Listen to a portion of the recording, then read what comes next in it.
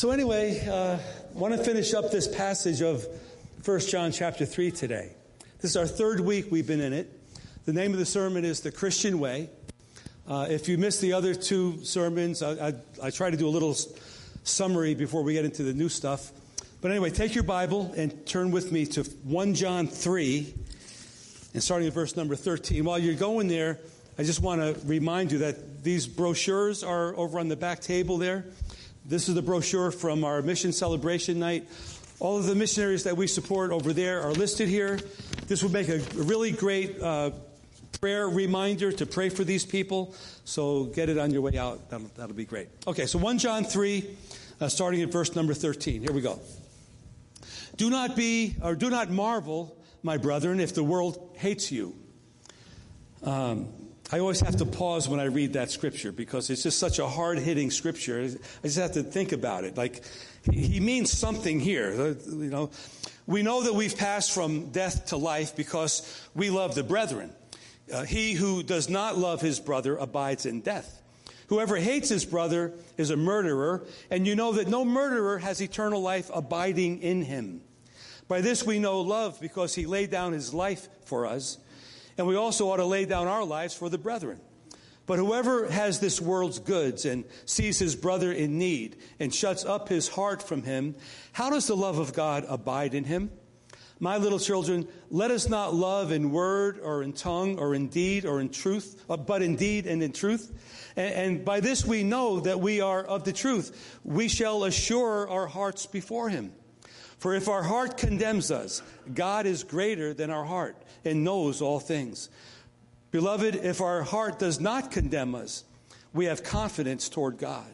And whatever we ask, we receive from him because we keep his commandments and do those things that are pleasing in his sight. And this is his commandment, that we should believe on the name of his Son, Jesus Christ, and love one another as he gave us commandment. Now he who keeps his commandments abides in him, and he in him. And by this we know that he abides in us by the Spirit whom he has given to us. Father, Lord God, thank you for this passage. Thank you for this time in the service to get into your word. I pray, Lord, that you help me to preach your word the way you want. Let everyone receive it, Lord, the way you want. Both here, those at home, those that will watch this later in the week. Let this word be anointed, Lord, and may the church be encouraged by it. And we just look forward to what you're going to do through it. Thank you, Lord. In Jesus' name we pray. Amen and amen. So the first part of this message was an exegesis study of verses 13 through 24. Last week we got into some of the application of it. For instance, how do we act now that we're Christians? How do we act with each other? How do we interact with the world? How do we act in a church setting? And remember the first part of this, we talked about the chain breaker. How the Lord is breaking chains, setting us free. And now that we're free, we come to verse 13, and we have to think about it. Well, now that we're free from the addictions or whatever we had before, we're free to worship God and we're at peace with God, but the world around us hates us. And so that brings something about that. And we saw last week that a way to differentiate ourselves from the world is how we love one another. Jesus said in John 13, a new commandment I give you, that you love one another. By this all will know that you're my disciples, by your love for one another. And but I want to just reiterate this. In 1 John 4:8, a little scripture says, God is love. And this is the principle that we're going by. God loves people. God loves you. He loves me. He loves all people. His people love him back. His people love one another. And his people love the world around us. Which is one reason why we're supporting those missionaries over there. Because we have a love for the world to know the truth of Jesus Christ. So everything we do is grounded in his love. And verses 10 and 11 are very important to remember. Verse 10 talks about the characteristics of being a Christian, that we live righteously and that we love one another. Very important to do. And the verse number 16 is the standard of our love, is what Christ did for us. He gave his life for us. He showed us by example. He demonstrated his love for us, and we're to demonstrate that same love to one another. Verse 16b says, this is what we ought to do now that we're Christian people. We ought to love one another. So last week we got into a little thing where I was saying that the Christian way is a difficult way. The Christian way is a way of sacrifice. It's a way of self-denial. It's a way of obedience to the Lord. It's a way of loyalty to Christ. It's an exclusive way. And the Scripture says that it's a narrow way. The way of Christ, the Christian way, is a narrow way. It's a narrow road. I've been studying lately this idea. I heard this many years ago, and I was troubled by it. But the question was, who will have more people? Who will have more souls, heaven or hell, when it's all done? Which will be populated more, heaven or hell? It's a good question. Most people think hell will be more populated than heaven. Some people think because Jesus will accept children who died young as children, he'll accept all the children of the generations, and that may tip the scales in the other direction. But it's a good question. Who will get the most souls, heaven or hell? Jesus said in Matthew 7, he said, enter by the narrow gate. Wide is the gate and broad is the way that leads to destruction. There are many who go in by it, because narrow is the gate, difficult is the way which leads to life, and there are few who find it. Aren't you glad you found it, if you found it? I'm really glad I found it, because I was on the wide road before. I don't know about you. The wide road is easy. Anyone can go that way. But the narrow road is special. It's unique. It's like a special relationship with God. And the Christian way is a way with benefits. There are great benefits in living in the Christian way. We have the benefit of eternal life, John 3:16. We have the benefit of abundant life, John 10:10. The thief comes to kill, rob, and destroy, but Jesus said, I've come to give you life and give it abundantly. That's a good deal if you ask me. The Christian way is a way with benefits because we have a fulfilling life. Psalm 37:4 says, delight yourself in the Lord, and he will give you the desires of your heart. The Lord knows our heart. He wants to bless us with his presence. But when I think about this, I see that there's a caveat here. Because in order to receive 100% of God's blessing, he expects us to give 100% of our heart back to him. And putting God first in any generation is hard, but especially, I think, in this generation it's hard because there's so many distractions. So many things are crying out for our attention.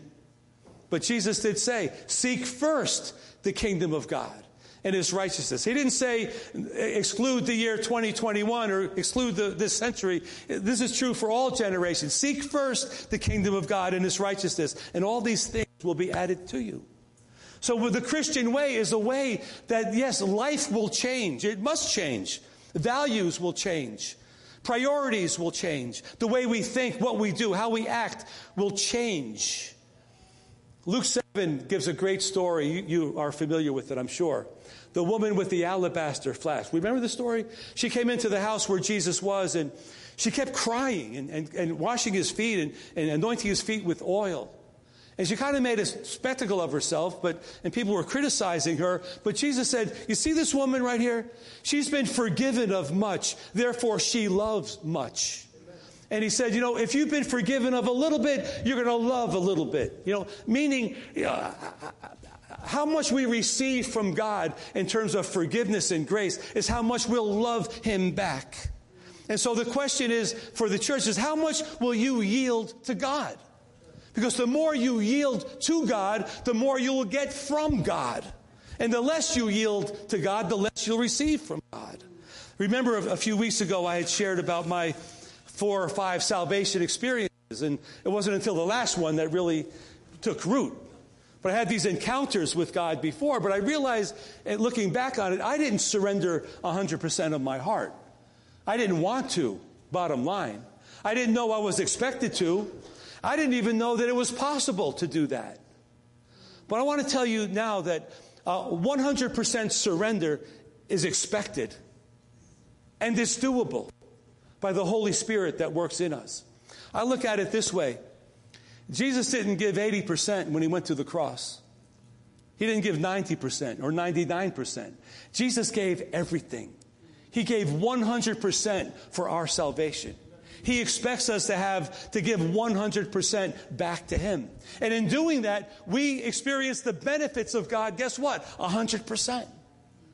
It's a no-lose situation for me if you look at it that way. So it's possible to surrender, and we have the Holy Spirit at work in us who's working in us to make us surrender.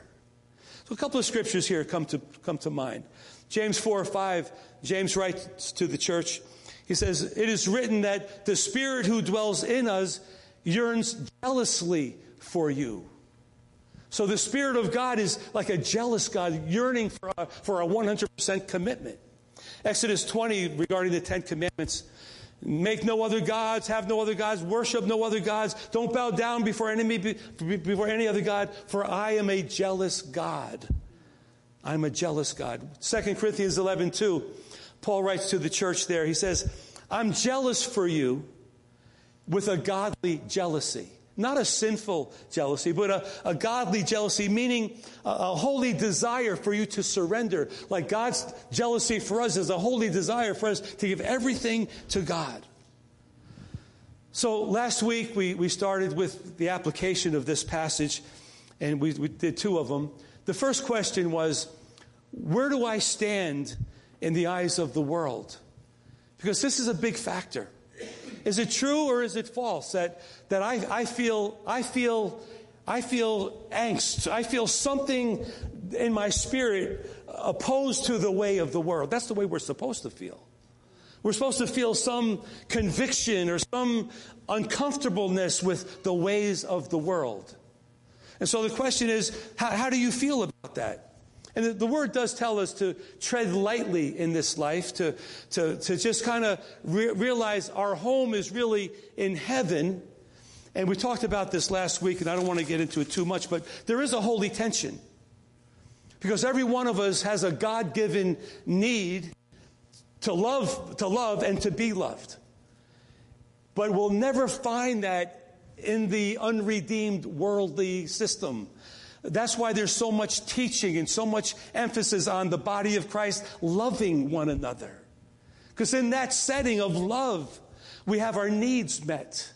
I don't know about you. When I first came to the church many years ago, the church was a healing agent for me. I knew God loved me and God forgave me. I got that. I was saved.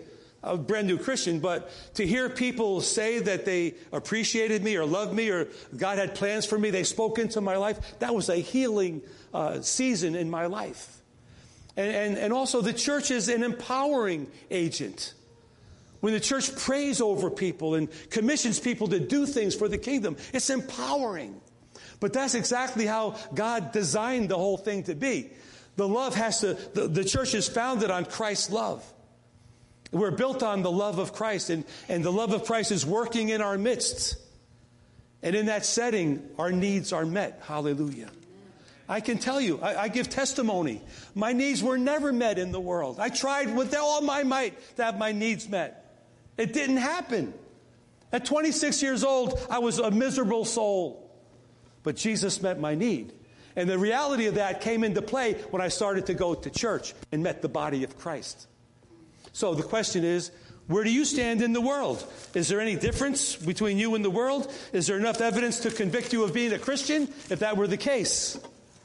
The second thing that we talked about is, I don't want to repeat the whole sermon, but I do love this sermon, by the way. You could probably tell. That's why it's going on to 3 weeks. But number two is, what's the litmus test that you've passed from death to life? And like I said last week, it's dramatic to think that we've passed from death to life.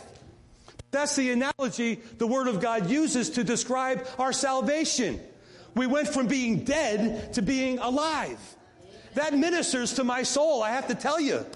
I was living before, but I was dead before. But now I'm living unto God. I'm dead to myself, but living unto Christ. But what's the evidence of that? What's the litmus test? It's not what you know. It's not how loud you are. It's not how long you worship. It's none of that. According to verse 14, it's how you love the brothers and sisters in the church. That's what it says. So that's the litmus test. How do you love each other, you know? Verse 16 is our example. Our standard is Christ. Verse 18 is our actions. We literally do something tangible in deed and in truth.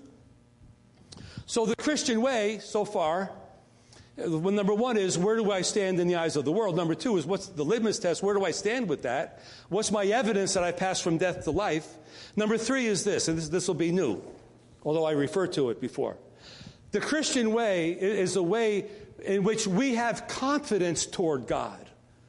Now, this is important because so many of us, I would include myself in this, at times feel guilty and condemned and feel blah before God. And it's not from God to feel that way. We should be confident with God. And this is a struggle most of us have at some point. But in this setting, this is where John is going. Verse 18, let us love in word. Let us not love in word or in tongue. Let us love in deed and in truth. So let us do something. And verse 19, by doing those things, see, when we do something, we feel good about it. That's the premise here. When we do the right thing, we talk about it. We don't just say, I love everyone, or I'm not prejudiced, or this or that. We actually do something. By the doing, we're like, we have confirmation in our heart that everything's okay. I mean, verse 19, by the doing, we know that we are of the truth. Don't you ever have that? I have that. Like when I'm doing something right and good, and I know it's the right thing at the right time with the right, I know I get a confirmation from God. You're doing the right thing. And the end of that verse, our hearts are assured before Him. In that setting, we have this idea that everything's all right, everything's good. Why in the world would the next verse be there if our heart condemns us? Why would our heart feel condemned over that? It's like a mystery. Not really, but it's kind of a mystery. But let's talk about the doing for a minute. It's all relative to what's feasible within our means to do. In other words, sometimes I feel like, man, I want to go to China. I want to go to South America. I want to go somewhere and preach the gospel where no one ever heard the gospel before. Right now, that's not feasible for me. I've got to find my lane. You have to find your lane and get into your sphere, get into your environment where you can do what you can do for the kingdom of God. And my lane has broadened over the years, but in the first place, I didn't know there was such a thing as, I didn't know I was supposed to be in a lane. I just was going to church and going home and going to work. That was it. Then I realized I should be doing something. But I had to find my lane. But the lane that we get into is like, it's affected by things. It's affected by health. How many people have I met over the years that have a huge heart, that want to do so many things for the kingdom, but their health prevents them from doing it? Or time. Time is like really important. What we do with our time is critical. We can't waste time on incidental things and lose the time that we could use for the kingdom. Our finances, our money, our obligations toward family, our employment. But anyway, verse 19, I would look at verse 19 like this. By doing what we can do with a clear heart and a clear conscience, loving God, loving people, demonstrating things, by this we know that we're of the truth and our hearts are at peace with God. So our actions bear witness to our hearts, and our hearts bear witness to our actions, and all is well on the home front. We're good. As in Jesus, in Hebrews 12:2. Jesus, it says, endured the cross for the joy set before Him, endured the cross, despising the shame, endured the afflictions of unholy, unrighteous people, and now He's set down at the right hand of the throne of God. But His actions were like leading Him to a place of affirmation later. So our actions will lead us to a place of affirmation later. So verses 18 and 19 kind of go hand in hand. We're doing. And keep in mind, very important, our works will never save us, ever. Our works don't save us, but our works demonstrate that we are saved. In other words, you do nothing. What if Jesus did nothing? He had this big fanfare and came to earth and celebrate Christmas and hallelujah, And he didn't do what he came to do. So we have to do something for the kingdom. It doesn't save us, but it demonstrates that we're saved. But verse number 20, it bothers me. Verse 20 bothers me. I wish it wasn't there, but I've been there myself, so I know it has to be there. If your heart condemns, why in the world would your heart condemn you? In the context of this passage, verse 18 you're doing it. Verse 19, you should have a witness between yourself and God. Why would your heart condemn you? I call it a sneak attack of Satan on the one hand. On the other hand, it could be that plus our own insecurities. Plus maybe some unconfessed sin in our life. Maybe some damaged mentality that many of us have that says, I'll never be good enough. So no matter what we do for the Lord, our heart will condemn us because we feel like it'll never be good enough. I just want to say this about verse number 20. If you're doing what you can do, this is why I had to say that before. If you're doing what's feasible for you, now this will either comfort you or convict you. It'll comfort you on the hand that, okay, I'm doing what I can do. Well, all is well and good. But on the other hand, if you're not doing all you can do and you hear this, you're going to be convicted. But it's a good conviction that maybe you should be doing more for the kingdom. If you shouldn't be doing more for the kingdom, throw this part out. Right? Let the Lord speak to your heart about it. And I'll explain that. So we may say, okay, did I do enough? Did I do it well enough? What does everybody think about me? I blew it. And I think, this has no place in this passage. But I know it does have a place in the passage because I've been there and you've been there. You try your best, you do your best, you go home at night and you think about it and you're saying, oh, why did I do that? Why did I say that? My heart's condemning me. But thank the Lord, the verse doesn't end there. There's a whole other part. See, the first part is on us. Now, if there's unconfessed sin, we got to deal with that.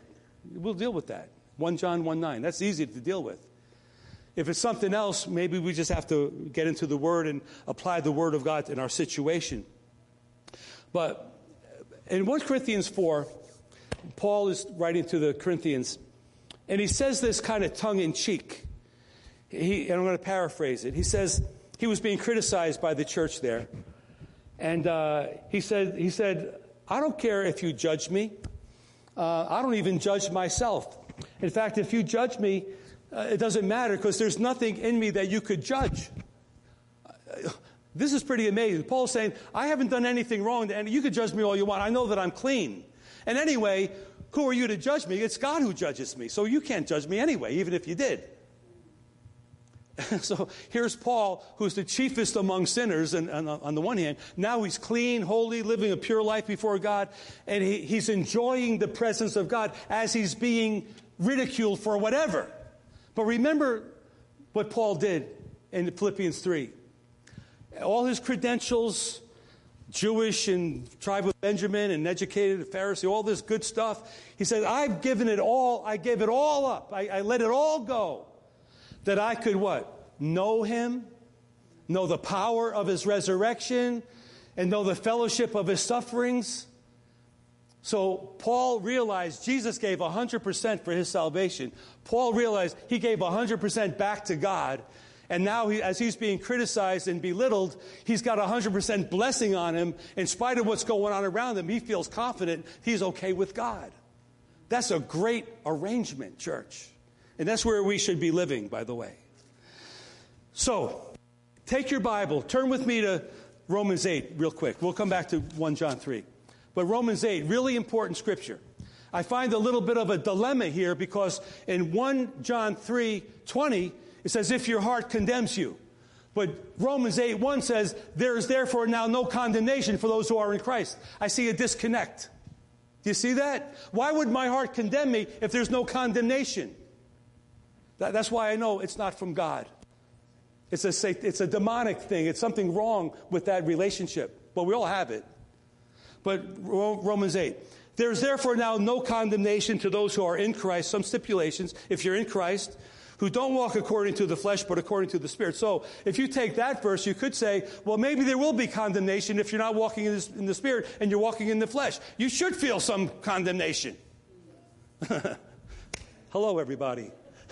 You should feel some conviction. You're not doing right, so yeah. You feel like, okay. But you don't have to, but if you do, that's why. But no condemnation. For the law of the Spirit of life in Christ Jesus. That's a wonderful phrase. The law of the Spirit of life in Christ Jesus.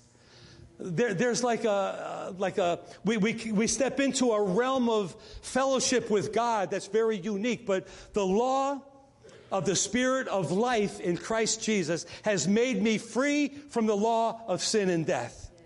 For what the law could not do, and that it was weak through the flesh, God did by sending his own Son in the likeness of sinful flesh on account of sin. He condemned sin in the flesh. So there's no condemnation on us because our condemnation was nailed to the cross by Jesus. So when you go back to 1 John 3:20, if our heart condemns us, no, our heart should not condemn us. But if it does, and like I said, we've all been down that road.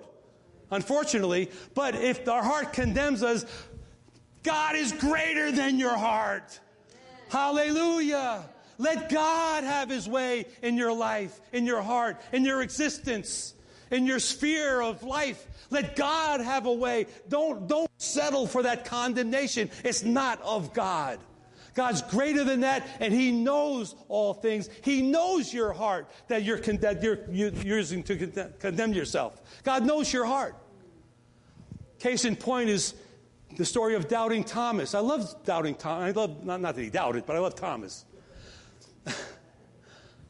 I'm not going to believe until I put my hand where the nails went in and feel the scar where the spear went in. I'm not going to believe until. And Jesus comes on the scene.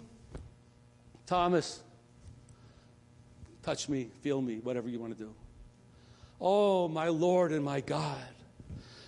Jesus knew his heart. I think Thomas, no disrespect, Tom, maybe it was a lot of fluff. I'm not going to believe. You ever do that? I'm not going to believe until I see it.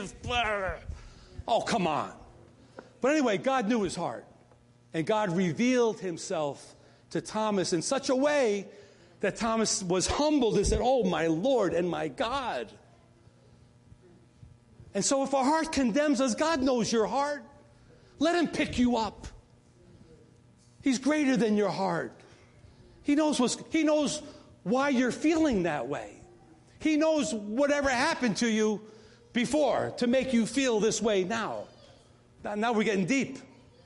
We're talking about the God of our life. He knows our life. Psalm 139. He knows everything about us, past, present, future. So let God be God.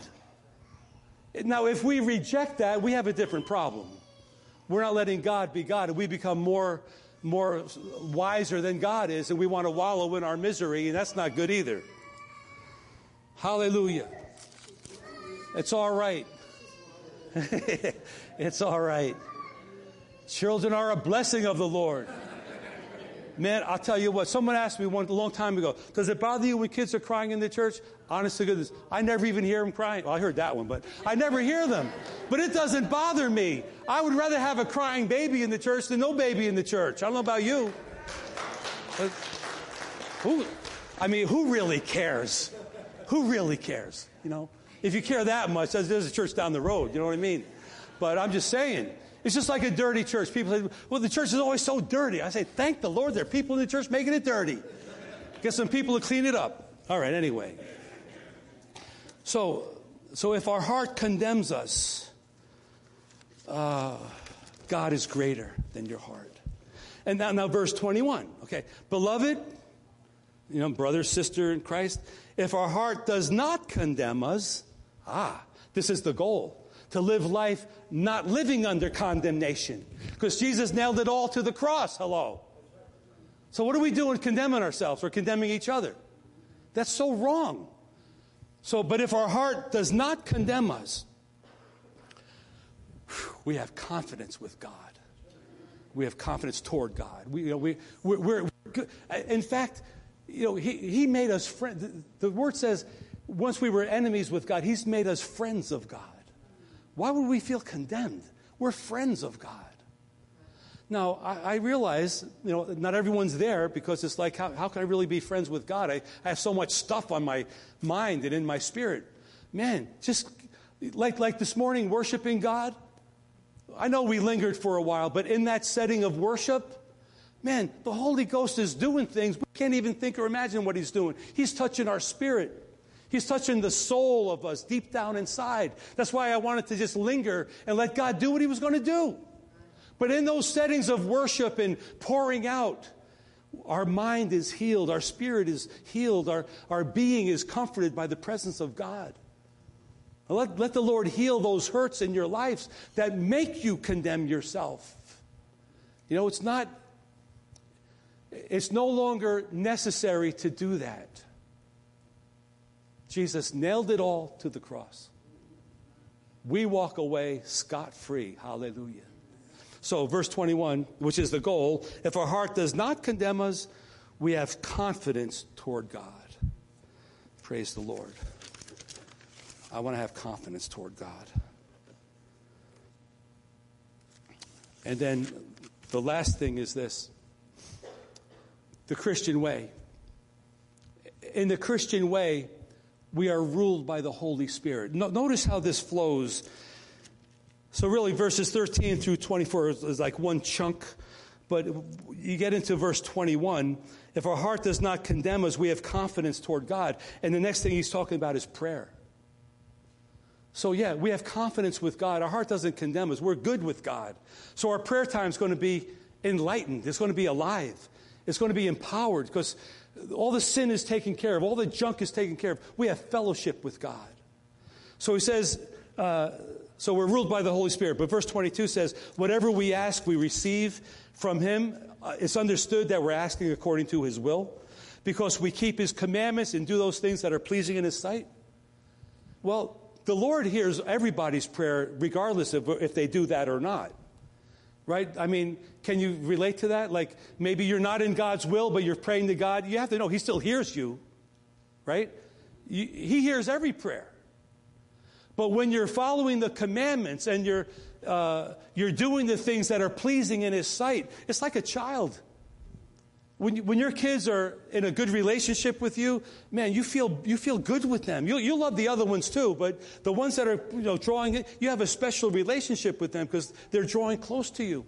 It's the same thing. We're doing what we're supposed to do. We're living righteously. We're loving the brethren. When we pray, our prayer time is alive in Christ. Isn't that good? Then 23.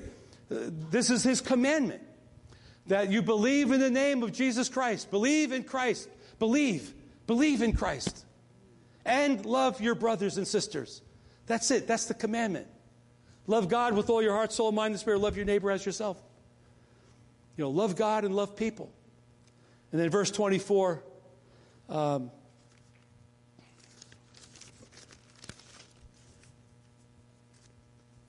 a little mixed up here, folks. Verse 24, abide in him. That's abide in him. He's the vine. We're the branches. We can't produce fruit unless we're abiding in the vine. But this we know that we're abiding in the vine by his Holy Spirit whom he has given to us. So we're a Pentecostal church. That word that came forward earlier today, by the way, that was a good word. Come to the river. That's a Pentecostal thing right there. Absolutely. Come to the river. Come where there's life and hope and provision. Come to that place where God is, and he'll meet your need. So we know that we abide in him, verse 24, by the Holy Spirit. Romans 8:16 says this, his Spirit bears witness with our spirit that we are children of God. Do you know that to be true? The opposite is true too. If we're not, our spirit does not bear witness with his spirit. And vice versa. But if we're running on all cylinders, the way John presents, there's a connection with God, and we know we're with God. So we're abiding with him, convinced and convicted by the Holy Spirit that's dwelling within us. So I would say this: do you feel that? Do you feel the Holy Spirit? I was afraid to say feel for a long time, but I'm not afraid anymore because I feel the Holy Spirit sometimes. I feel him. I sense the Holy Spirit. I don't think it's wrong to say, do you sense God? But see, sometimes, like in our culture, there's so many things going on. We put all this on the back burner. We're insensitive to God. That doesn't mean God's not moving or working or speaking. He probably is. We're just not hearing him because we're too preoccupied with everything else. So that's why I'm such a strong believer of church and Bible study and worship and the basics, because that's when we get alone with God. We make priorities and we give God the opportunity to speak. So in conclusion of this section, I know I left out one scripture, Philippians 4. I call it the positive scripture. Whatever is true and pure and holy and righteous and praiseworthy, meditate on these things. Meditate on good things. Don't meditate on bad things, but meditate on positive things. And let the Holy Spirit be at work in your heart. So the Christian way, number one, what's your position in the world? Does anyone even know you're a Christian? You know? And I don't mean be preaching, hitting somebody over the head with your Bible. I'm saying by your lifestyle. Does anyone know that you're a Christian? What is the evidence of your faith? It's not what you know. It's not how many scriptures you could quote. It's how you love each other in the body of Christ. That's how important that is. How's your confidence? How's your confidence level? Are you always beating yourself up? And I don't mean that disrespectful. I've been down that road myself many times. But I'm realizing, no. It's time to say no to that. I want to stand on the Word of God. I'm a new creation. I'm filled with the Spirit of God. I don't need to feel condemned anymore. If my heart God is greater than my heart anyway. And God knows all things. God knows where I'm at. He knows what I'm feeling. He knows what I'm thinking.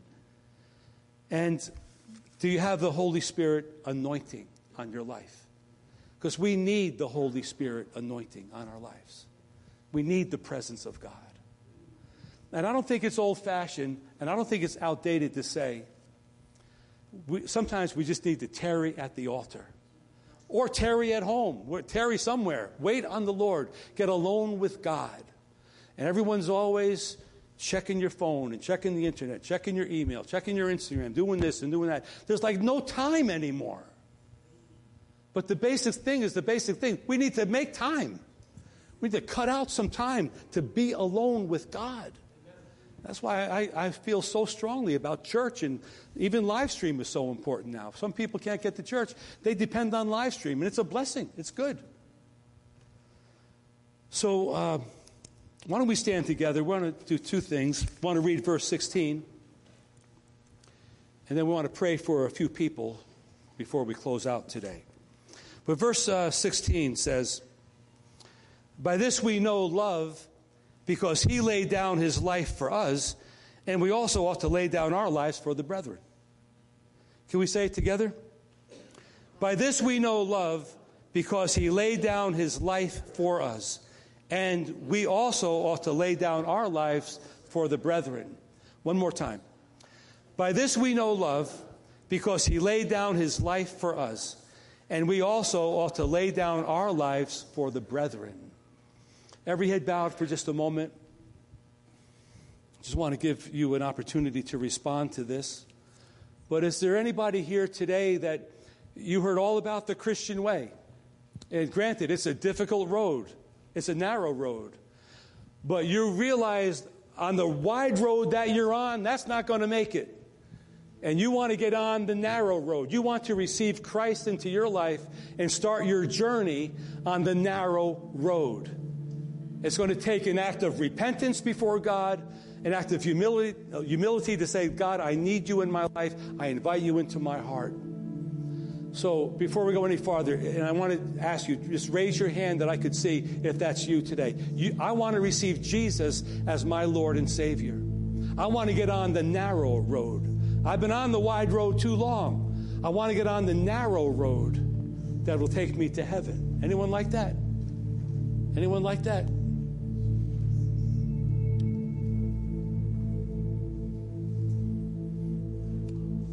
Anyone at home?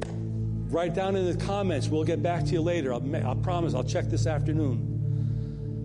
Secondly, maybe there are some here today and that 100% thing's been bothering you. You've given them 98%, but that 2% you're hanging on to, or that 10% you're hanging on to. But today you realize you're never going to get the full blessing of being a Christian by hanging on to that 2% or 10% or whatever. And you want to let go of that percentage. You want to give it to the Lord. Anyone like that today? I want to give it up to God. Yes. Yes. Thank you. Thank you for that. And thirdly, I just want a show of hands. Who has a loved one in your family that you've been praying for to receive Christ? And it seems like you've been waiting a long time. All right, most of us. Me too. We're going to pray for all of that today. Father, Lord, we come before you today and with some that raised their hand for giving up that 2% or that 10% or whatever percent. Lord, I think we all with one accord can say, Lord God, I surrender all to you today. I give you everything. I don't want to be a half-hearted Christian. I don't want to be a 50%er. I want to give you all of my heart. So Lord, today we confess our sin before you and we receive you as Lord, and we give you our entire hearts. Our entire lives are presented to you, Lord. So come, Lord, we receive your grace 100%. We receive what you did 100%, and now we give back to you that 100%. We just pray your blessing over our lives in the days and weeks ahead as we move forward. And Lord, for those of us that have loved ones that are not coming around yet, we're praying, we're trusting. Lord, we pray that our example, the Christian life that we live, would not be a stumbling block, but would be a means by which they could see Christ in us and want what we have. So, Lord, let our light shine among our family members and loved ones, but let them also come to a place of total surrender and yielding to you. Thank you, Lord. In Jesus' name. In Jesus' name. At this time, I want to call Tim McCall up here. Tim, come on up here. And Dottie, I want to call you up here too. I know you have an important court date coming up. And I just want to pray for these two. I want you all to pray with me. Our brother Tim is going to another church starting next week. He's been asked to preach at the English session of the Spanish church up in Lawrence. So Tim, thank you for being with us these 4 years. This isn't the end. I'll see you soon. But I want to pray over you. And Dottie has an important court date tomorrow. I want to pray for both of these. Wednesday, okay. So can you pray with me? In fact, can we have some brothers stand with Tim and some sisters stand with Dottie? Come on up. You know what? Spread out a little bit. Tim, move down a little bit. That's all. If you feel so led, come on up here. I want to pray for these two people. Dear Lord, we thank you for our brother Tim today. Thank you, Lord, for his talents, his skill on the drums, and thank you for his commitment to work with our youth group for many, many months. We pray, Lord, your blessing over him as he gets ready to step into another ministry. Lord, bless him. Let him be a great teacher, preacher of the Word of God. Let there be good fruit that follows him. And let him always feel a connection here with us. So, Lord, we send him off with confidence and our blessing. We pray, Lord, that through his life, the kingdom of God will advance and that we would see the fruit of his labors even from Haverhill over into Lawrence. So thank you, Lord, for Tim. We pray your blessing over him and his family in Jesus' name. Thank you, Lord. Thank you, Lord. Praise the Lord. Excuse me. Father, we lift up Dottie to you as she gets ready for a serious court date, Lord, on Wednesday. We pray, Lord, that you would use the judge and the lawyers and everyone to work out your plan for her life. Lord, thank you that she's surrendered to you. Thank you that she's growing in you. And Lord, this is a bump in the road right here. We just want to give it to you and pray for your touch to be there and for her to get through it without any legal complications. Let it be done and over with. Let her be free to be here and to worship with us. And so, Lord, we just surrender that day to you and pray for your Holy Spirit to anoint everything that takes place that day. Thank you, Lord, in Jesus' name. In Jesus' name. And Father, Lord, as we make our way from this place, We pray your blessing upon everyone here. Let us all sense your anointing as we make our way out. Let us have a good rest of the day. Bless our evening prayer time at 6. And Lord, let us have a good, healthy, safe week coming up. We thank you for it. In Jesus' name we pray. Amen and amen. Praise the Lord. God bless you. Come on and greet Tim if you can before you go.